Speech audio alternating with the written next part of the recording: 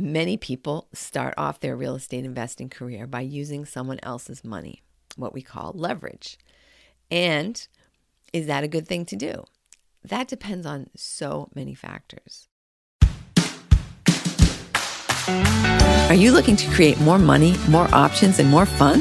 Hi, I'm Chris McCarran, and each week my guests and I will share our experiences with real estate investing and do our best to help empower you to start creating wealth yourself. Welcome to Women Creating Wealth. If you're ready to get started, visit womencreatingwealth.net. For now, let's jump into today's episode. Hey, welcome back to Women Creating Wealth. This week, as promised, we're going to talk about leverage, the pros and the cons of leverage. So leverage, if you're not familiar with that term, or even if you just would like a refresher, think about a lever and how a lever works. Basically, if you had to move a big rock, you could use a small rock and then you could put your lever in here, and that would give you enough force that you could use, especially if this is a really long lever. It would give you enough force that you could push that rock and move the rock, even though you're not by yourself strong enough to do that. So that's what leverage allows you to do with real estate. It allows you to take something small, like a small down payment that you've saved up, and do something big, like buy a big giant house, because you're using someone else's money. The beauty of using someone else's money is that you can do things much more quickly than you could if you had to save up for it. Imagine if I want to buy a $100,000 house. I have to save up $100,000 if I didn't want to use someone else's money. And that might take me forever. And while that's going on, I might lose out on a whole bunch of opportunity, because if I can buy one house and fix it up and sell it for a profit, and buy another one and fix it up and sell it at a profit, imagine how many times I could do that and the amount of time that it's going to take me to save up $100,000. So many people start off their real estate investing career by using someone else's money, what we call leverage. And is that a good thing to do? That depends on so many factors.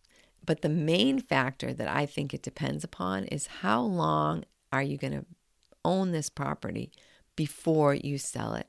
And what are you going to do with it? In theory, as long as the rent is going to cover the loan with the interest, plus your taxes and all your other expenses, then it's okay to go ahead and buy a property, because even if you're not making any money, the house is probably eventually going to appreciate if you take care of it.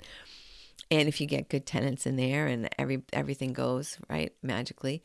So as long as you know you have reliable tenants who are going to pay their bills, and you're at least breaking even with, I would say, at least a 10% buffer that you're going to put away for things like repairs, then you could technically buy the property and be in the exact same situation you are now, except that you have some great real estate tax advantages. Plus, you've already purchased an asset that will eventually be worth more than what you bought it for. And not only that, someone else is paying for it. Perfect. And then let's say that you're going to do a flip. So let's say you're going to buy this place and you're planning to sell it right away, really quickly. That's another time when it makes sense to use leverage, because if you can get all the money you need up front and you can do the project much more quickly, like say, oh, I could buy this place and I could slave away and do all the work myself, and it would take me about 2 years to do it. Or I can buy a piece of property and I can get all the money I need to fix it up right up front using leverage. And that way I'd be able to be in and out, completely fix up the property in 3 months. Then does that make sense? And in most cases, the answer is yes. But again, you have to pay very strict attention to how much is it costing me for this money, and what happens if everything doesn't go according to the plan. The best kind of flip, I think, especially if you're just getting started, is what we call a fluff and buff. A fluff and buff basically means that somebody left a mess when they moved out of the place, right? I actually went through a home the other day, which they were holding the wallpaper on with all different colors of duct tape. I thought, really? not one color. And they weren't in designs or anything. It wasn't like they were trying to be creative. They were just like taping the thing. It's like, oh, I don't have any more gray duct tape. I'm going to use this red duct tape. And here I've got some blue duct tape. Let's go this way. And it was just a mess all over the place. But a place like that, you can go in there, you can strip the wallpaper, you can clean up the walls a little bit and either re-wallpaper or paint. Maybe in this case, the kitchen could use some help, and the floors needed to be sanded. So basically you're just doing, and then I would probably do some landscaping, right? Do some beautiful flowers so that when you lead up to the house, so there just were a few repairs that needed to be made. And then the rest of it was really just scraping off the dirt and cleaning it up and making it really pretty. That's a fluff and buff. That can be done in a very short period of time, normally, if you don't start taking other stuff apart. You can get in there, really refresh the place, make it look glowingly clean, and then you can just turn around and sell that normally at a very nice profit. Because who wants to, right? Imagine that you're the one that you're just looking for a home to live in, and you see this place, you're like, oh, what the heck? What am I going to do with all my stuff? Am I going to be paying for 2 properties while I fix this one up? And it's just so messy and I can't quite envision it, right? Most of the world cannot envision what a place looks like cleaned up. So in this case, you're going to get in there. You're going to buy the place for, I like to use $100,000 because it's a nice round number. $100,000. And maybe you're going to invest $10,000 just because you're going to do the work yourself, but you can do it pretty quickly. You're going to rent a steamer. You're going to buy the paint. And then maybe you're going to have somebody come in to sand the floors. And then you say, that's it. I'm going to be able to be in and out of here in a couple of months. No problem. And when I'm done, I'll be able to sell it for $180. Okay. So you can fix it up, get everything done, and sell it for a huge profit versus what you bought it for. And this is not beyond the realm of possibility. And another day we can look at some places that are actually out there right now that you could do that too. But in this case, or let's say that you can't do it for $180. Let's say that you could only sell it for $150, which is, again, totally reasonable. But how much is it costing you every month for the debt? You're probably going to have to put down at least 30% if it's some kind of a non-residential loan. So you're not living there and you're basically an investor. Everybody knows you're an investor. Everybody knows you're going to be selling it pretty soon. So you've got a loan that's $70,000. Well, that's going to probably cost you because you're also going to keep the lights on. You're going to have to pay taxes and insurance and all that stuff. You can plan on that costing you at least $700 a month. So you've got $700 a month coming out from the $70,000 that you borrowed. And let's say that worst case scenario, I would take right off the top, I would take out at least 6 months worth of that. So you're going to take $4,200 off the top. So you have X amount available to you. If you got a loan, for example, a 203K loan, which we can talk more about in a future episode. So a 203K is an FHA rehab loan. And what that does basically is it allows you to borrow more than you technically need just to pay off the person who's selling it. So you say, okay, property is $100,000. And again, you can easily multiply this $100,000 if you're buying a property that's $500,000, right? Just take all these numbers and multiply them by 5. So I'm buying a $100,000 property. I need $30,000 up front just to buy the place, right? So I'm getting a $70,000 loan, and now I need money to fix it up. So you've decided that you can fix it up for $20,000, plus you need $70,000 to pay off, to complete the purchase and give that to the seller. So if you got a $90,000 loan, let's think about what your holding costs are every month just to keep that property before you sell it. You're going to need to pay the loan. You need to pay your taxes, insurance. You've got to keep the lights on, keep it heated or air conditioned as the case may be. Plus, you're probably going to have to stage the home when you get ready to sell it. So now, what are your holding costs each month? Well, maybe they're going to be, instead of like $900, which it might be if you owned it and it was just taxes and insurance and the loan, you're probably going to be looking at, let's say, $1,200 a month. So I suggest right off the top, you take 6 months of that $1,200 holding cost and you take it off the money that you think you have to fix up the house. So that is 6 times 12, $7,200 that's coming out of the 20, that actually gets tacked on to the $20,000 that you thought you needed in order to fix up the place. that's got to come out of your profit. So you can't now turn around and say, oh, wow, I can sell this for $130,000 and make a profit. Well, you're not going to be making a $10,000 profit if you sell it for $130,000. You're probably going to be making a $2,800 profit if you sell it for $130,000. And is that worth it for 3 months of your life working on this place and selling it and worrying about it? And that's if it sells right away. So factor in holding costs. Factor in while you're leveraging, remember that you have to pay off that loan.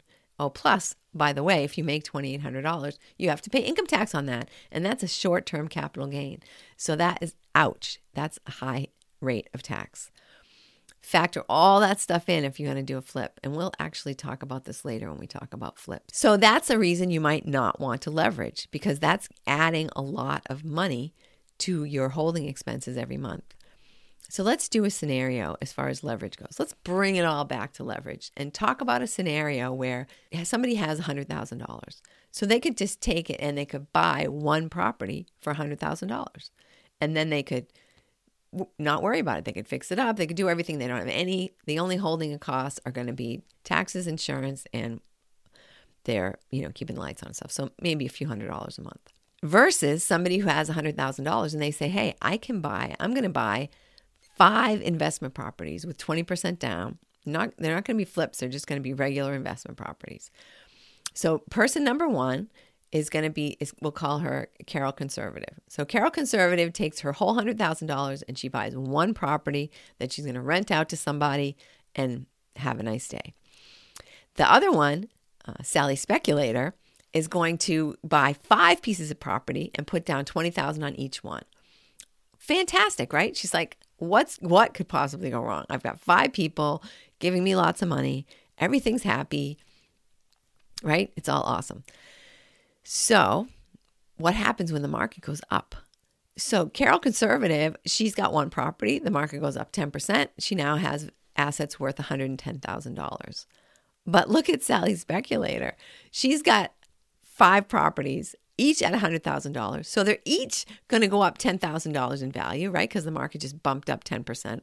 Now she's got 5 properties that are worth $110,000. She has got, and her loan amount is still less. So she took her $20,000 investment and she basically turned it into $30,000 because that extra $10,000 got added to each property. So, right, she had $100,000, she put $20,000 down, and now that $20,000, if she were to sell it, that $20,000 that she would get back just turned into $30,000. What? So she basically has $30,000 per property, or a total of $50,000 more. So she took her $100,000 and turned it into $150,000. Compared to poor Carol Conservative, who took her $100,000 and turned it into $110,000, a 10% rate of return versus a 50% rate of return for a Sally Speculator. So that's like awesome, right? That's what you learn when people talking about, when you hear all these people on YouTube talking about how great it is, how easy it is to make money in real estate, how super it is to leverage. Absolutely. When the market is going up, there's nothing like leverage. But is the market going up right now? Is the market going up today? Well, that depends where you live, because pretty much most people who study these sorts of things agree that the market is reaching its peak. In many areas, the market has slowed down a lot. There's more inventory. Things are taking longer to sell. So in that case, what happens? Let's say the market now goes down 10%. So now, Carol Conservative, she only lost $10,000. The market went down 10%. Her $100,000 investment is now worth $90,000. Oh, well, she lost 10%. But what about Sally Speculator? She's over here. She has now lost $50,000 because each one of her 5 houses lost $10,000 in value. So half of the money she invested is gone. And guess what? What happens now if Sally, if the market goes down 20%, 25%? So the market goes down 25%. And Carol Conservative is like, well, it kind of stinks, but it's not a big deal because I still have $75,000, right? But poor Carol Conservative, she now has 5 properties that are completely underwater. She cannot sell them and get her money back. If she sells them, she's going to get nothing. All her money is gone. And if it went down 25%, even more, she basically would have to pay the bank if she wanted to sell one of these properties, because she doesn't have any equity and she doesn't have enough money. If she sold the places, and this is if she did it without any real estate agent or anybody who would have to get paid for this. So she has 5 properties that used to be worth $100,000, but now they're only worth $75,000. But how much is her loan? Oops, her loan's $80,000. So she's got an $80,000 loan on a $75,000 piece of property. Well, that kind of sucks. Carol Conservative, if she needed to take out a loan on her property, it would be easy for her to take out a $50,000 loan, get $50,000 in cash back and say, hey, now that the market's low, I can go over there and buy some of those places that Sally's speculator has and get them for pennies on the dollar. Because Sally needs to get out and Carol has cash that she can tap because she had equity left in her property. So what does that mean? When the market is going down, the less you have to leverage, the better.